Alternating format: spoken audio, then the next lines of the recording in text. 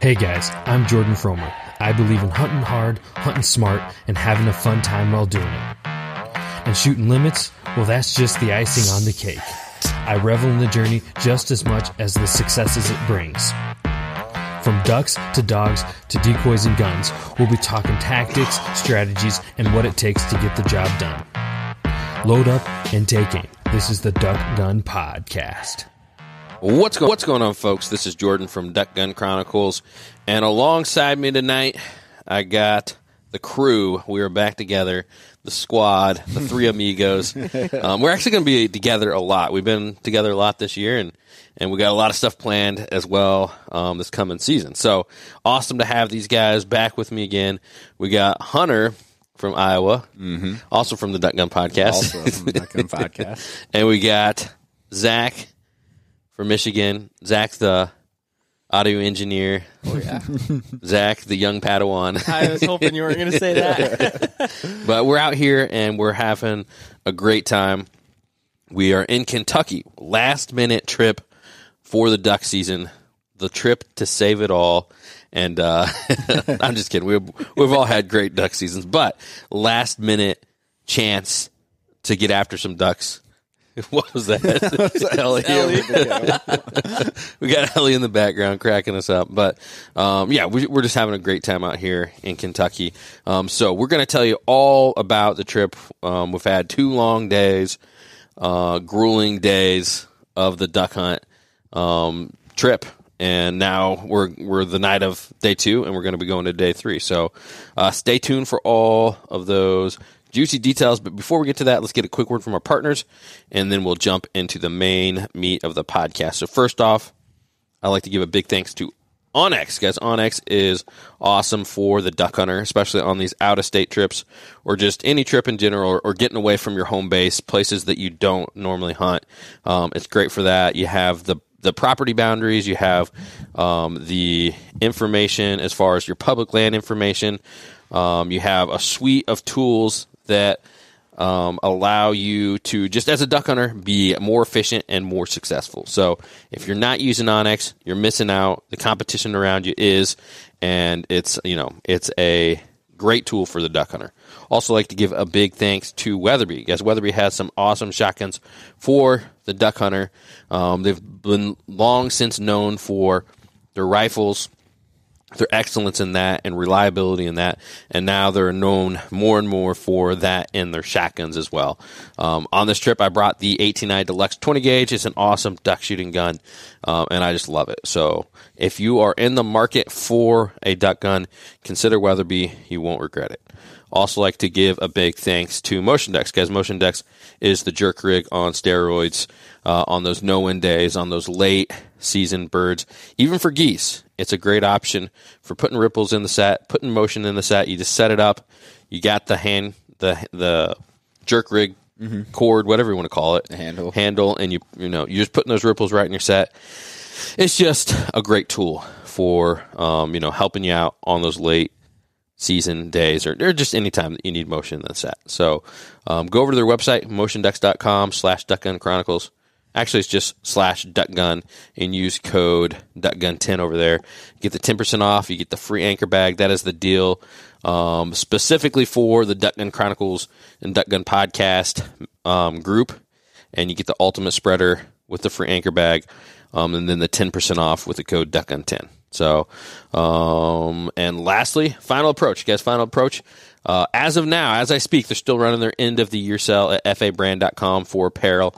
I know a bunch of you guys are jumping over there and grabbing those products. 75% on some awesome stuff like the puffy jacket. Actually, I'm not sure if that one's 50% off or 75% off, but just huge end of the year sales. The decoy gloves, the regular Branta gloves, the Branta bibs, a bunch of really high quality duck hunting apparel over there, and like some of the best prices you're ever going to see. And with the code duckgun10, no, just duckgun. Man, I wish all these codes were the same, but duckgun with 10% off as well. So even making that deal a little sweeter. So anyways, let's go ahead and jump to the main meat of the podcast. So like I said, we are in Kentucky. We're sitting in our Airbnb, and we got the boys back together. Impromptu.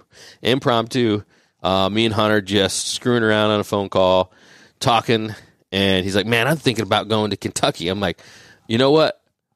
Me too. That sounds very cool. As long, not trying to encroach on whatever you got planned. You're like, no, I don't have plans at all. Like, let's make it happen. Then we started Marco and Zach as well. We're screwing with them a little bit because our hopes were like flooded timber because there's some flooded timber in the area. So we told him we're going to go to Arkansas, and he's like, let's do it. And we're like, okay, well, it was kind of a joke about Arkansas. And then one thing led to another. Next thing you know, we're all in our trucks driving, for me and Hunter, it's both 6 hours plus. And Zach, you had your 3.5 hours plus before that. So from there, Hunter, you actually got here first. So let's jump into what you saw the first day. On the scout day? Yeah. All right. So, to start the scout day, I started off hunting in a private field. I hunted there for 2 hours in the morning. I was hunting with my dad and some other guys that I know from down here. And didn't really see a whole lot. I mean, we saw some birds fly over, but it was slim. And I stopped hunting at 8:30, 8:45. Got in the truck, hooked the boat up, and headed out to try to stick out spots. I think we had I had 20 pins on my phone. And I think of the 20 pins, I visited 19 of them. There was one of them I couldn't actually get to.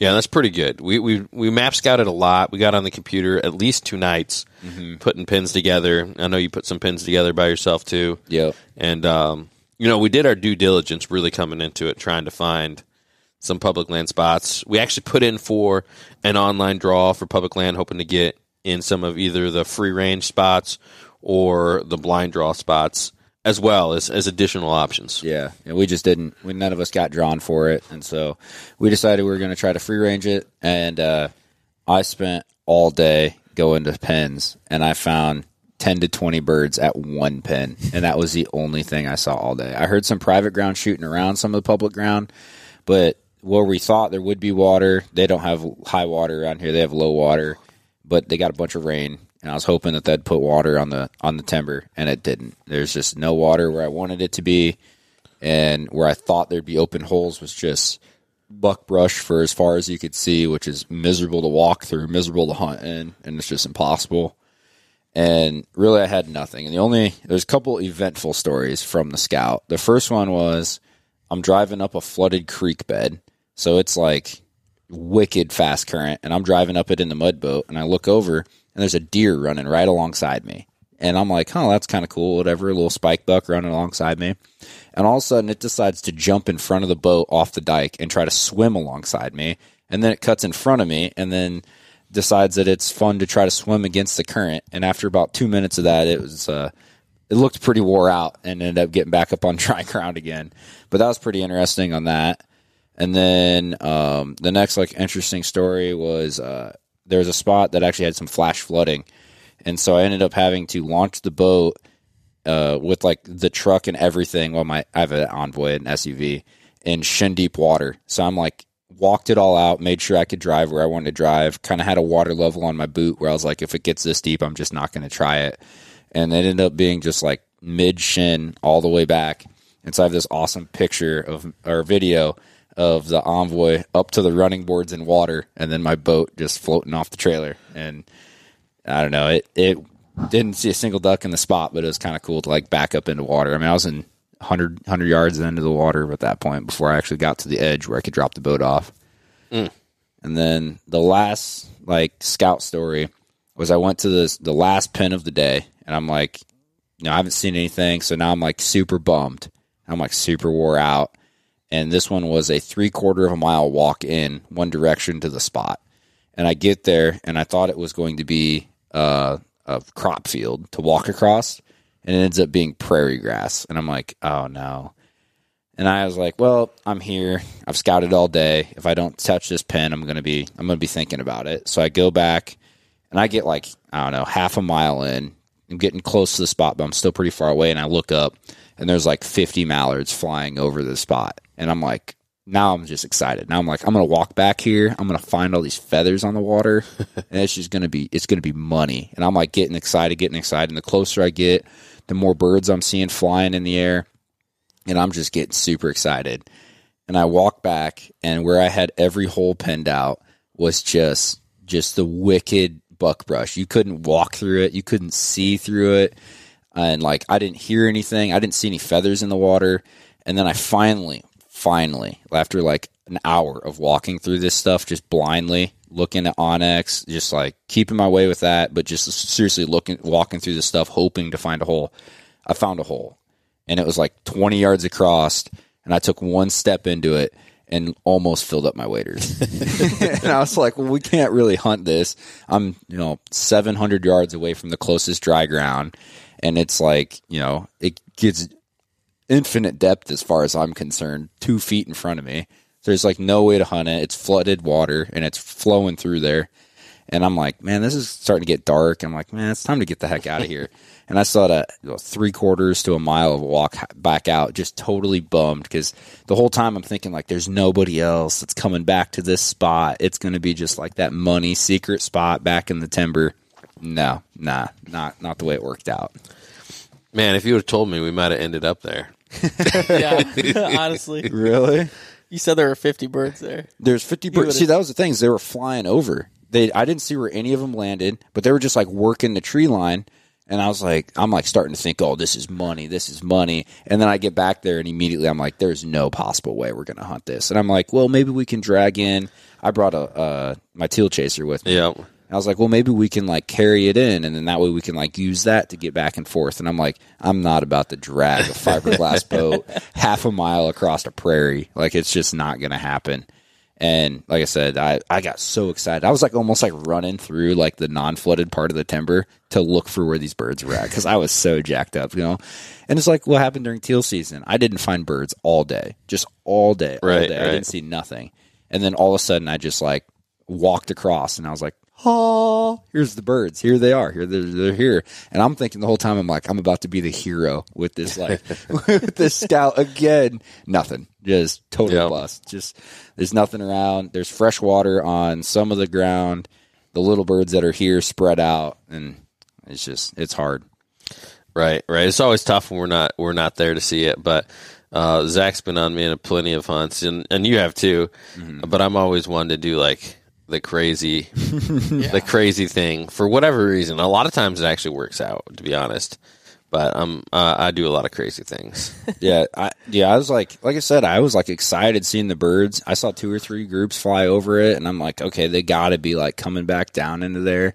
And I get back there, and actually the crazy thing was I'm back in this buckbrush, and it's just waves of doves flying over me, just tons of doves, and it doesn't make any sense why they'd be back in buckbrush like that and flooded. Right. Hard timber buckbrush, but they were there, and they were just flying around, and I'm like, every time I hear a wing beat, I'm like, oh, it's a duck, and then no, nothing. Right. Just another dove. Yep. Yeah, so you told us that you have your smartwatch, and it tracked, 7.5 miles of walking? Yeah, I did just over 7.5 miles of walking and put just under 10 miles on the boat. Yeah. Yeah, that's due diligence for sure. Yeah, I mean that's a long day of scouting. Yeah, and to no avail. I mean, I guess you had like 2 mediocre options. Like that one would have been really tough, and I can understand like not wanting to do that again. Yeah, after you walked all that way, and it's like even then it's like not a for sure thing. Yeah, because you just saw birds that flew over. Yeah, but like some days you might end up doing that, right? Yeah, but even like it was just the thing that killed that spot was that it would have just been impossible to hunt. I mean, we would have been in waist deep water in buckbrush with a 20-yard hole, and if you dropped the bird in the hole, you couldn't get it until it floated out of it. And if you drop the bird in the buckbrush, well, you can't walk through it. Like, it's so thick, you can't even walk through it. You got a dog, though. Where's she going to go? What do you mean? There's no trees to tie her up to, or not, like put a dog stand on or nothing. And it's like, so it's like... You'd have to keep, like, the teal chaser, like, right next to you, and you just have to sit in it. Yeah. We've hunted buckbrush, like, sitting with boats. Oh. You know, and sometimes, like, even, like, no bottom, like, or, like, thin bottom, and you, like, sit, like, on the front of your canoe. Yeah. And then, you know... So it's not preferable for sure. But here's the deal: is like that's okay when you got a 100-yard walk. Well, when it's 3/4 of a mile, sign me out. Well, young Padawan pulling the teal chaser. You probably would have, right? Yeah, I for sure would have. Yeah. If there were birds in there. Yeah. I say if I would have walked back there and it would have just been like the mother load, I would have been like, yeah, we're doing it. What bird number flying over would have had a scene to be like, this is what we're doing? If I'd seen what we saw this morning for an hour straight, I probably would have done it. For a whole hour? Yeah. I mean, like, I've seen crazier things down here than that for an hour straight. Like, I've been sitting in a blind, and there's like 3 to 4 times that I'm out all day. If you had kicked 50 birds out of that hole, I'd be all in. No. Yeah, me too, actually. If they were on the water in that hole, I'd Absolutely be not. sold. Really? Absolutely not. It wouldn't have been worth it. I would have went and hunted the other spot with 10 birds on it. Because it was a 500-yard walk, and it would have been an easier hunt. Like, the hunt itself would have made more sense. You know? 50 birds for 3 guys, that's like limits. That probably is. Man, your guys' like standards are way different than mine, I think. Well, I think it's just, it's like the number of birds you see on the Mississippi versus like what we see in northern Indiana and southern Michigan. Right. We're not in a flyway, really. Yeah. We're not in a big flyway. It's nothing for us to like, a lot of times we hunt spots with 50 birds. Yeah, but do you think your, like, how do I want to say this? You think your percentage of birds flying over versus like my percentage, like I might have a higher percentage of birds flying over, but the percentage-wise of birds that'll actually come in is way lower. So, like, if I have 100 birds fly over me in a day, Well, no, so it's only like, one of them might give me a look. okay, well, sure, on the Mississippi River, Yeah.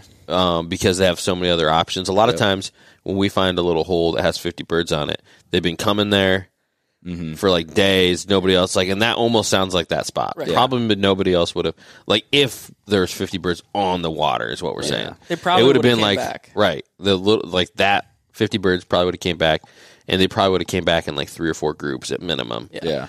And then like if you can imagine 3 or 4 groups, as long as you shoot one per flock, Yeah, you're doing all right. right? good hunt. Yeah.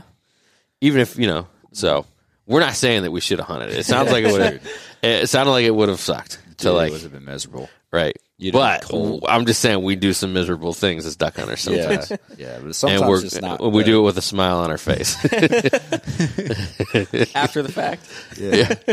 Yeah. And honestly, sometimes those make the best stories. Yeah, I mean, I walked in there, and like I said, I was like, the closer I got, the more excited I was getting. That I'm like, this is going to be the spot that saves it. Because on the map, the recent imagery isn't clear enough to see like these like 50-yard, 100-yard holes, right? Right. And so like on the map, they had a spring flood on like the high def. Yep. And I'm like, dude, this is going to be a sweet hole. It's going to be like, I mapped it out. It was like 60 or 70 yards. And like I said, I get back there and it's like 20. And it's like the last 100 yards through the buckbrush literally almost killed me. Like, and then I like decide, I'm like, all right, we're done with this. I'm done with this spot. We're not going to hunt this. Right. And I go to walk out and there is some straight up voodoo going on back there. Because I go to walk out, and I sent you guys the Marco.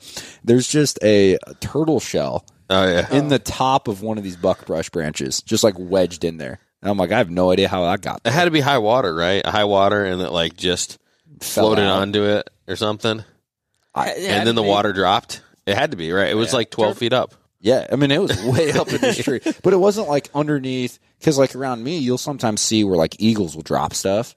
But like it wasn't underneath a big tree where an eagle would have dropped it or anything. It would have had to have been like a high water thing. But I don't know. Yeah, Bad it's crazy. juju.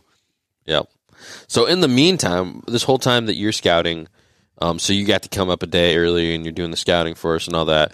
And me and Hunter, or me and Zach rather, are making our trek up. And like the whole time, like part of the reason like we're like, hey, let's put this last minute trip together. There's a huge forecast for this giant cold front, snow, all this kind of stuff. And, it kind of gets us excited to do that. But it also, like, it made our travel a lot tougher because Zach left and snow is already starting just to come in like crazy. Yeah, as soon as I got past Michigan and Ohio, the snow started, and it was coming down pretty good the entire way. And just for perspective, I got like a 3.5-4 hour drive to Jordan's house, and it probably took me 4.5, 5 hours. So I was kind of stuck behind semi trucks the whole way. And then I actually saw right in front of me as I was going to his house, right? So I'm in the fast lane, kind of following this car, trying to pass the semi, and I'm following in the ruts of this car. All of a sudden, this car goes completely sideways, and I'm like right behind it, right? So I'm trying to hit the brakes, but not hard enough to where I'm also going to lose control. This car is going completely sideways. I think I'm going to smoke it. Just absolutely T-bone this poor lady. Finally, she goes off into the ditch, which sounds bad, but it was great for me because I wasn't going to T-bone her. Right? It was a one-car wreck instead of a two, and so I ended up going. I didn't pass the semi, got back behind him, and I followed him for most of the way. But he was doing like 35 in a 70, so it took forever to get to Jordan's house. Right, and then. Yeah, so then we got going, and so we're already running late, and then, like, the snow is really coming down. We're trying to, like, part of our, like, plan for, like, leaving was to, like, trying to, like, beat the storm, because, like, the later in the day, like, the more the storm was going to be, like, the further south, because the temperature was dropping, and we're heading south. So if we could have got out of there, like, an hour before that, like, it would have shaved, like, I don't even know, like, 2 hours off our trip almost. Oh, yeah. And so we got going late, and then, like, GPS, we looked it up the day before. It said 6 hours and 20 minutes. As soon as we got in the truck, I put the GPS. It says 7 hours and 10. I'm like, oh, great. And then even then, the snow just kept coming, and it added another 50 minutes. So we went from 6 hours and 20 minutes to an 8-hour drive. So we got here at, like, 1 o'clock our time, which was around, like, midnight here. Yeah. Right. So Long night. Right. Right. I was in the car for 13 hours. Yeah. Oh my god. Yeah. 13 hours. I mean, this was a Hail Mary. Like I said, like very little planning going into it. I mean, I guess I shouldn't say very little. Very last minute planning. And then, super excited to get after here on some ducks. So what ended up happening is, honestly, I mean, pretty cool. Mm-hmm. So, yeah, let's talk about the heritage of this place. So we're in Western Kentucky. I guess we can be a little bit more specific. Yeah. And honestly, it's an area that is steeped with waterfowl tradition. So maybe you don't know that if you're not too familiar with different parts of the country, but it is. It's like it's a waterfowl community. Like where we went to a diner and like they're just looking at us and they ask us how many ducks we shot and like stuff. So it's like the town and the people that don't even hunt, and like that, whoever that woman was at the register, like she had enough information in like the community to know that like we're duck hunters and that's what we're doing. So it's really cool to see that. Not like, that is kind of like a minor thing compared to, I mean, years and years and decades of families hunting and like all this private leased up spots and duck clubs and permanent blinds and I don't know, it's just so different, and honestly it's pretty cool and unique, especially to like what I've done, because I've traveled a lot. I have done like especially when I travel, very little private. Most of it's like public land experiences, and I don't know. It's really, really cool to kind of see this. You see this on like TV shows sometimes, and to kind of experience like a really nice permanent blind. I mean, it had like a refrigerator in there, an oven. It's set up with like the front section for the shooting, and the back section's like a living space, and yeah, it's really, really cool. So it's really cool to kind of experience that. They're really hardcore hunters, and they just do it in a different way. And I was talking to him, what's his name, Austin, the guy who owns the property, and just kind of sharing with him how it was cool that like we're all duck hunters from different walks of life, different states. We don't know each other. He doesn't know us from Adam, and he invites us out there, but the one thing that connects us is that we're all ate up and passionate about duck hunting, and we can kind of find common ground in that, and get together as brothers and hunt and have a fun time. Yeah. And like, in case it wasn't clear, we're hunting on a private family owned, essentially duck club, but it's their own like private thing. It's not a big name brand like hunting club or hunting reservation, anything like that. Yeah, and it's not like a lot of these hunt clubs are like pay to join and stuff like this. This is like, your dad got connected with him, and then and so like you got the invite from your dad, and then we get an invite through you, and so now it's like he just has this private spot, and he enjoys like having people come hunt with him. Yep. And it's like he puts in a ton of work. Oh yeah. Right, I mean, like- it's all diked off. Right. Plants corn in there. He pumps it. pumps Yep. it, He has all the decoys out. right has a tractor for planting corn in there, and then he floods the corn, and then his blind is like you can see where he's cut down all the branches. I mean, it's a super well done blind, well done hide with the blind. I mean, you name it, this guy's got it going on. He's got his own like homemade system for motion that he's made in the spread, and like, yeah, it's just it's impressive. It really is. I mean, and like, yeah, it really is impressive. The thing that's always like kind of I liked about the permanent blinds is that you get in them and you flip a switch and the mojo's turned on, and you flip a switch and you got the water motion going. And that's always like, you know, I'm thinking like how many hours it takes, like how many hours Right. of my life Flip- I've spent putting mojos out, you know? Right, and he flips the switch, and ice eaters come on. Right, Yeah. he says Right. he's got it all rigged up and set up for every situation. When you told me that, like, I honestly did not know. It never even occurred in my mind that people would set it up like that. Yeah. Yeah. And see, like, I think that if I had a hunt club, something like that, I would personally pull decoys every day.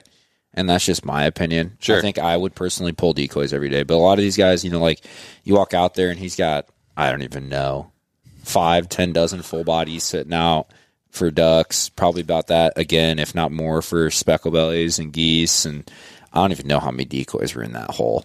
Right. I mean, a ton. Right. Yeah. I mean, it's loaded up. Yeah. Yep. He probably had 40, 50 dozen decoys out there. Oh, yeah. You couldn't set that every morning. I mean, you could, but I don't know. I just You could, but you couldn't walk 3/4 through. Set decoys, no problem. Yeah, but going back to the original thing, this place is very steeped in like the tradition. This around here actually used to be it used to be the goose killing capital of the country for Canadian geese, and like so if you wanted to shoot Canadian geese, this is where you went, and like they just don't migrate here anymore. And then all of a sudden the ducks did, and here we are. I mean, Right. There's some hunting clubs that have been here for a really, really long time. Right. Yeah. Like really, really well established clubs. yeah, we talked to him. I mean, this farm has been in his family for like 70 years. Yeah, and- since the 50s. Yeah. 50s. Yeah, and I mean, I think he implied when he said that they've been hunting like Yeah. that since Right. for 70 years on this property, and yeah, they've killed a lot of birds like right from that blind in that place, and it's just a migration path. I mean, we're like major flyways. Major rivers are coming all, converging in the same location. We're really not too far from like Stuckark, Arkansas, right? You know, it's just the other side of the river over there in Arkansas. Yep. So, yeah, it's a cool area, and like I don't know, you just see a lot of like the timber and the Arkansas style hunting. This is super similar to that kind of heritage and style, and I haven't got to be a part of that really yet, even with like all the other things I've done in waterfowl. So, yeah, it's really cool, and we're super thankful for him to have us out, and let us hunt and experience that for sure. Because I mean, a lot of people would kill for that type of opportunity. So, but the hunt today, I'll just say it didn't really pan out super well. So they've been having, I mean, across the country, we've been having the worst migration, pretty much ever, right? If we're going to talk about like snow plus warm, it's a lot of the southern spots are screaming because, well, the ducks really haven't shown up. And so we're hoping this cold front and everything would push them down. And I will say that like the birds have showed up to some degree. And even like we hunted from dawn to dusk, and the evening part of it. So actually we killed them. We had a 3-pack come in. Actually, it was like more like a 12-pack, and the first 3 finished, and we shot at the first 3 and knocked down 1. So we had 1 wood duck coming earlier. That's all the hunt, really. Yeah. Yeah. Other than that, it was just us hanging out. Right. And that's like the one thing that's I've always in my mind, I thought like I've probably even said it on the podcast where maybe I have like a disparaging view of like people that hunt the same blind over and over. Mm-hmm. But like I kind of get it a little bit, right? Yeah. Like it's fun to hang out with your buddies. like this is what we're going to do. We're going to go to this blind. To like, I would do it to some degree. I think if I was in this area, this is just what we're going to do today, right? We're just going to come hang out at the blind. Some ducks are going to come. We're going to shoot them, and you know that's that, right? Yeah. It's a nice, easy hunt. You get really good camaraderie because you can, bring out as many people as you want. Realistically, it's a good sense of community because a lot of these guys have been hunting that same blind for a while. And then I thought it was really cool. He has a duck tally in the back of how many ducks were actually killed out of that blind, and he keeps it every single year. And so I think it's just really cool to look back on that and see kind of what the progression of that property is. Right. And this is like a major low down year. Yeah, low year for them. And I mean, I think they're at like a fifth of what they normally a fifth get. or a sixth, yeah. Yep. But yeah, and it's not something I want to do every day. We've like talked about the permanent blinds walking out to a spring. Right.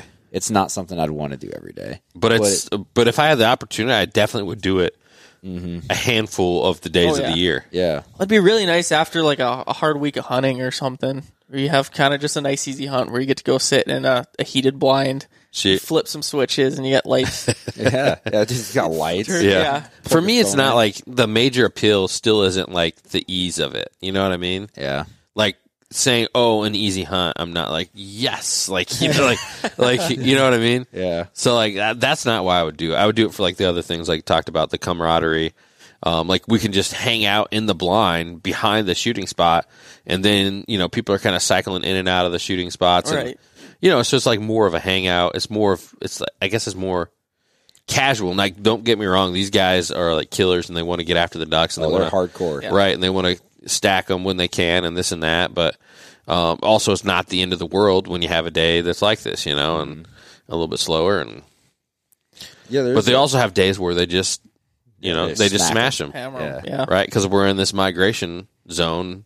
Oh yeah, and so I mean that's why it's worth it to like build your duck castle and have a really cool setup. Yeah, I mean I would compare it to like it's not quite the same thing, but like the country club experience, where like the people that go to country clubs don't really go to golf; they kind of go to hang out and talk to people and do the other stuff.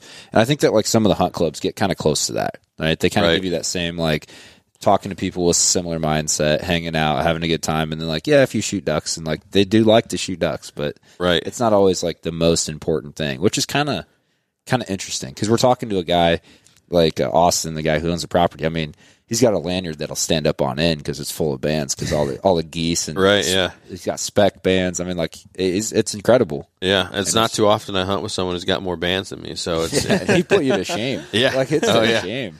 Right, I mean, and it was cool. Like we asked him like about the stories and different things like that. So it's definitely cool to see that. And then what was the older fella's name? Oh, I can't remember.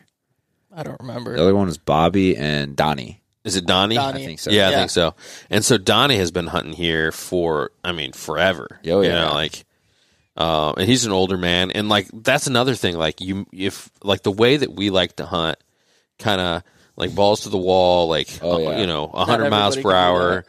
Yeah, you just like not everybody can do that. Like this older fella couldn't do that, And he talked about his younger escapades and like public land and like the crazy stuff they used to do. And like that's what we're still doing, But it's nice, and there's something you don't want to lose, like with the heritage and like the history of hunting. And it's like it's good to hunt with those kind of guys who have the stories and have the experience. And he can still get in that blind, and he can still sit in a hole right there and shoot with the rest of us. Mm-hmm. But like he can't get out there in the public land. He's not gonna sleep in the marsh. He's not gonna be ramping over log jams and standing in the waist deep water and chasing cripples through the trees and all that stuff. Like those days are kind of.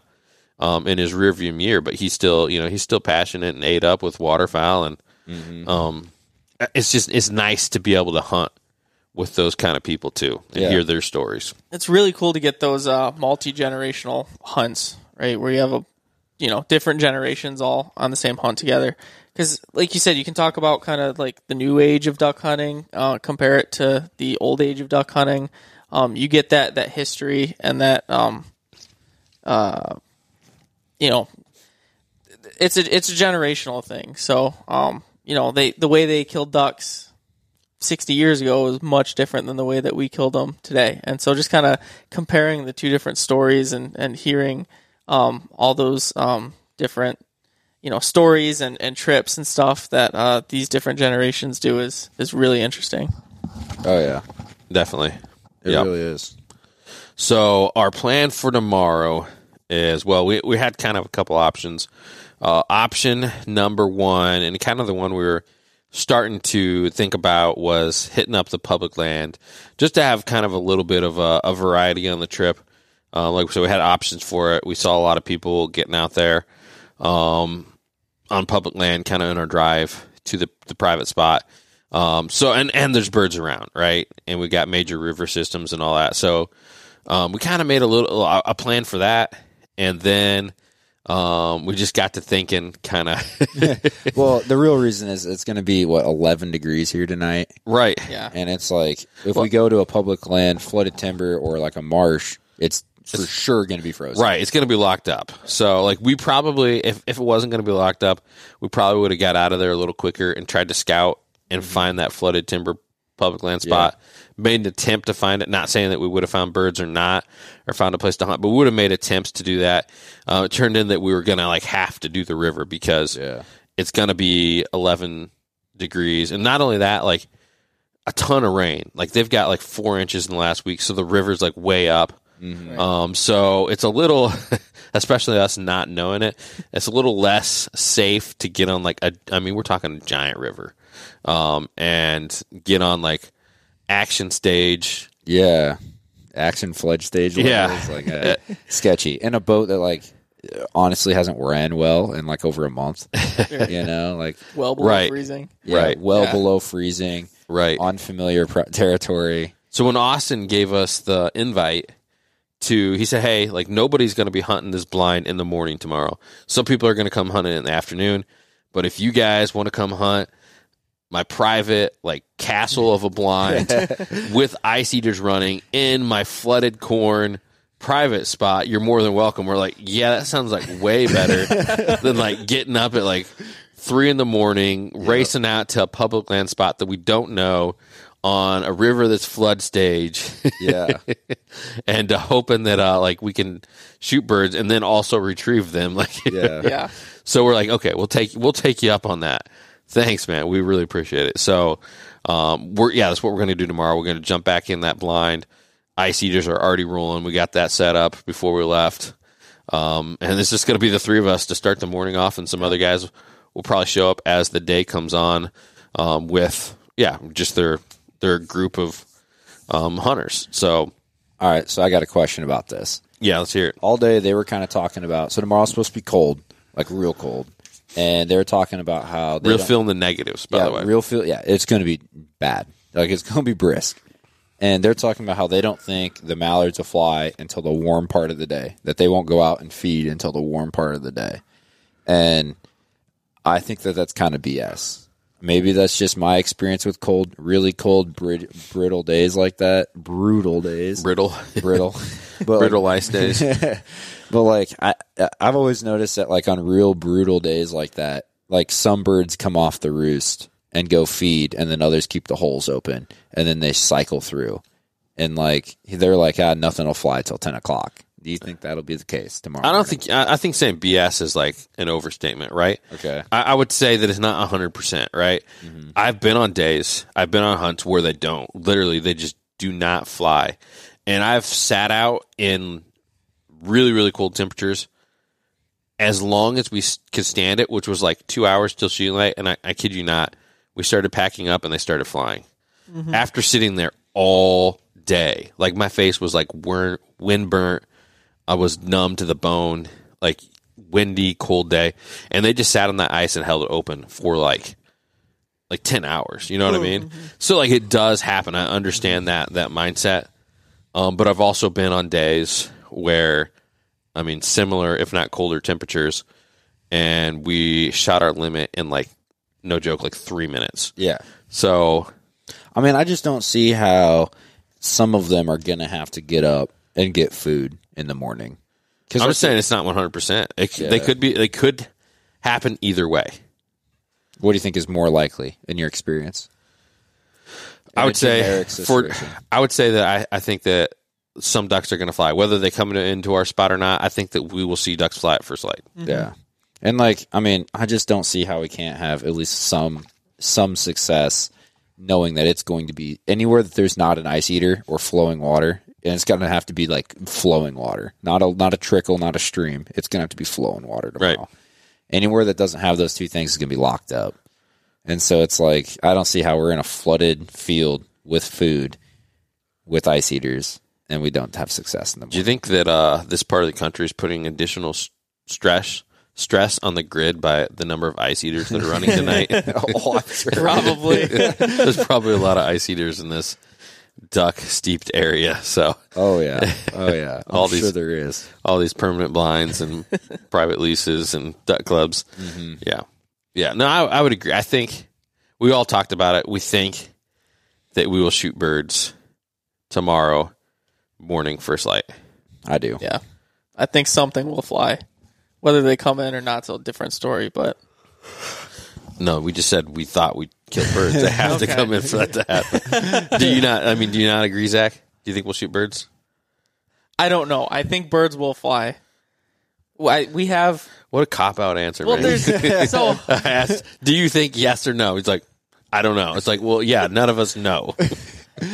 yes, I think we'll shoot birds tomorrow. How many? As a group. 3. I was going to go with 4. I was going to go with 5, so you're kind of screwed. Great. All right, loser has to shave their eyebrows, so. Loser has to pack out the other people's guns. The other people's. Wow, what a punishment. They had 3 shotguns. I can barely lift this. Yeah. All right, fine. And my bag. It's going to be one of you guys that lose. Why? I guess, I don't know. If we shoot less than 3, I win. If we shoot more than 5, That's true. You have to get 4. I have to get 4. Doesn't matter. Well, but not only that, but like, if it's higher than 5, you're further away. Oh, I didn't think about that. Yeah. So he can't lose. I'm confident. He literally can't lose. That actually worked out pretty well for you.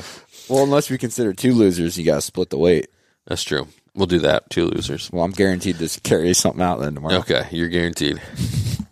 All right, before we get too far off the rails, let's go ahead and wrap her up. But thanks, everybody, for tuning in for another episode of the Duck Gun Podcast.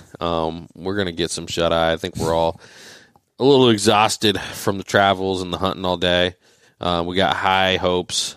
I wouldn't even say those are high hopes. We got some hopes for tomorrow. And, yeah, what's the mission of the podcast, Hunter? Mission of the podcast is to entertain, educate, and for conservation. Yep. So we're trying to have our best voice in all of those. We want to educate new hunters that come along. Without new hunters, the sport and this heritage can't continue on. So, I think it's our duty as hunters to educate new people coming on. There's so much on social media where it's like negative towards new hunters, where like someone asks a question and they get ridiculed. Like, if that happens in the Fellowship of the Duck Gun, like those people are out of the group like automatically. You know what I mean? And it's just like almost like a common place where someone's like, oh, how much can I clown on the new person for asking like whatever question it is that they think that they should already know. But we all got to start somewhere. And like, it's gone are the days where new hunters are just brought in by their grandpa and dad and like brought up as a kid hunting. A lot of people start at older age, their 20s or 30s, something to get into that they think they'll enjoy, So we want to be another avenue for those people to learn on the Duck Gun Podcast. So we're going to do our best to make sure that that's part of our strategy for the episodes release, educate new hunters. Not only that, we want to be entertaining. We want to have a fun time, sharing all of our experiences and the fun times we have with you guys, the listeners of the podcast, which is, it's fun for us to do. Honestly, I'm super excited about how the Duck Gun podcast is going. Super excited about it. Like, I've got a new fire under me, and I'm just really excited about everything we're doing and the future of the Duck Gun podcast. I got some awesome ideas, I think, too, for entertainment on the Duck Gun podcast coming up as well. And not only that, conservation. We love having people on that are conservation minded or, science minded, like Dr. Mike Schumer. Doctor. I said it like 3 times. Dr. Mike Schumer. I mean, he was an awesome guest. But not only that, we've had guys from Ducks Unlimited. We've had guys from Delta. And we want to, do our best to share the conservation message. Because not only do we need new hunters, but we need new hunters that want to be part of conservation. And we need conservation to have, continued duck hunting as well and continue that heritage. Wildlife habitat is going away in some places and some things, and conservation is our only way to kind of fight that. So we want to do our best with conservation as well. I got a little long-winded on the mission of the podcast, but all that to be said, guys, do us a favor. I know you guys have been doing it because we've been seeing a lot of new listeners of the podcast, but share the podcast with a buddy, a like-minded hunter. That way we can have a stronger voice and all those things. And I should put this in here. We've got some 5-star reviews lately. I do want to read a couple real quick. I've actually read it to you guys, but we've had a couple new ones, so I might as well read them real quick. I'm just going to keep talking until it pulls up, so there's no dead. Okay, actually, I got a question for you. Sure, go ahead. What is the top pocket on your backpack there for? You don't know what that is? No. So the top pocket on the FA waterfowl backpack, you unzip that, and out comes a strap that you can strap it to a tree. Oh, that's where the strap goes. Okay, right, so I knew we strapped it to a tree. I didn't know that's where the strap went. Yeah, so like if we would have had flooded timber this weekend, that would have been great because, well, we could have strapped it to the tree. So we didn't. But anyways, I got a new 5-star review from a recent listener, and he said, one of the very best duck hunting podcasts. Thank you, Anthony. Losing my voice here a little bit. We definitely appreciate it. Another one I want to read, recent one from this season as well, is Wisconsin Duck Slayer. I'm not even going to say it right because he says, great podcast, but it's Wis, not Wes, when you say Wisconsin. So it's Wisconsin, I guess. I've said Wisconsin my whole life. And this little booger gave me a 4-star review because I don't know how to say Wisconsin right. So seems reasonable. I feel like a little bit spiteful to him for that. So if you change it to a 5-star, I promise you, I'll say Wisconsin for the rest of my life. But if not, I'm going back to Wisconsin. That's blackmail, I guess. But anyways, we love seeing the 5-star reviews. Honestly, I have no idea if it helps us out or not. So whatever. Share it with a buddy. That's much better than 5-star reviews, I think. But that's all we got for today, guys. I'm Jordan and Hunter from Duck Gun Podcast, and Zach, the young Padawan engineer, audio engineer. And we'll see you guys on the next one.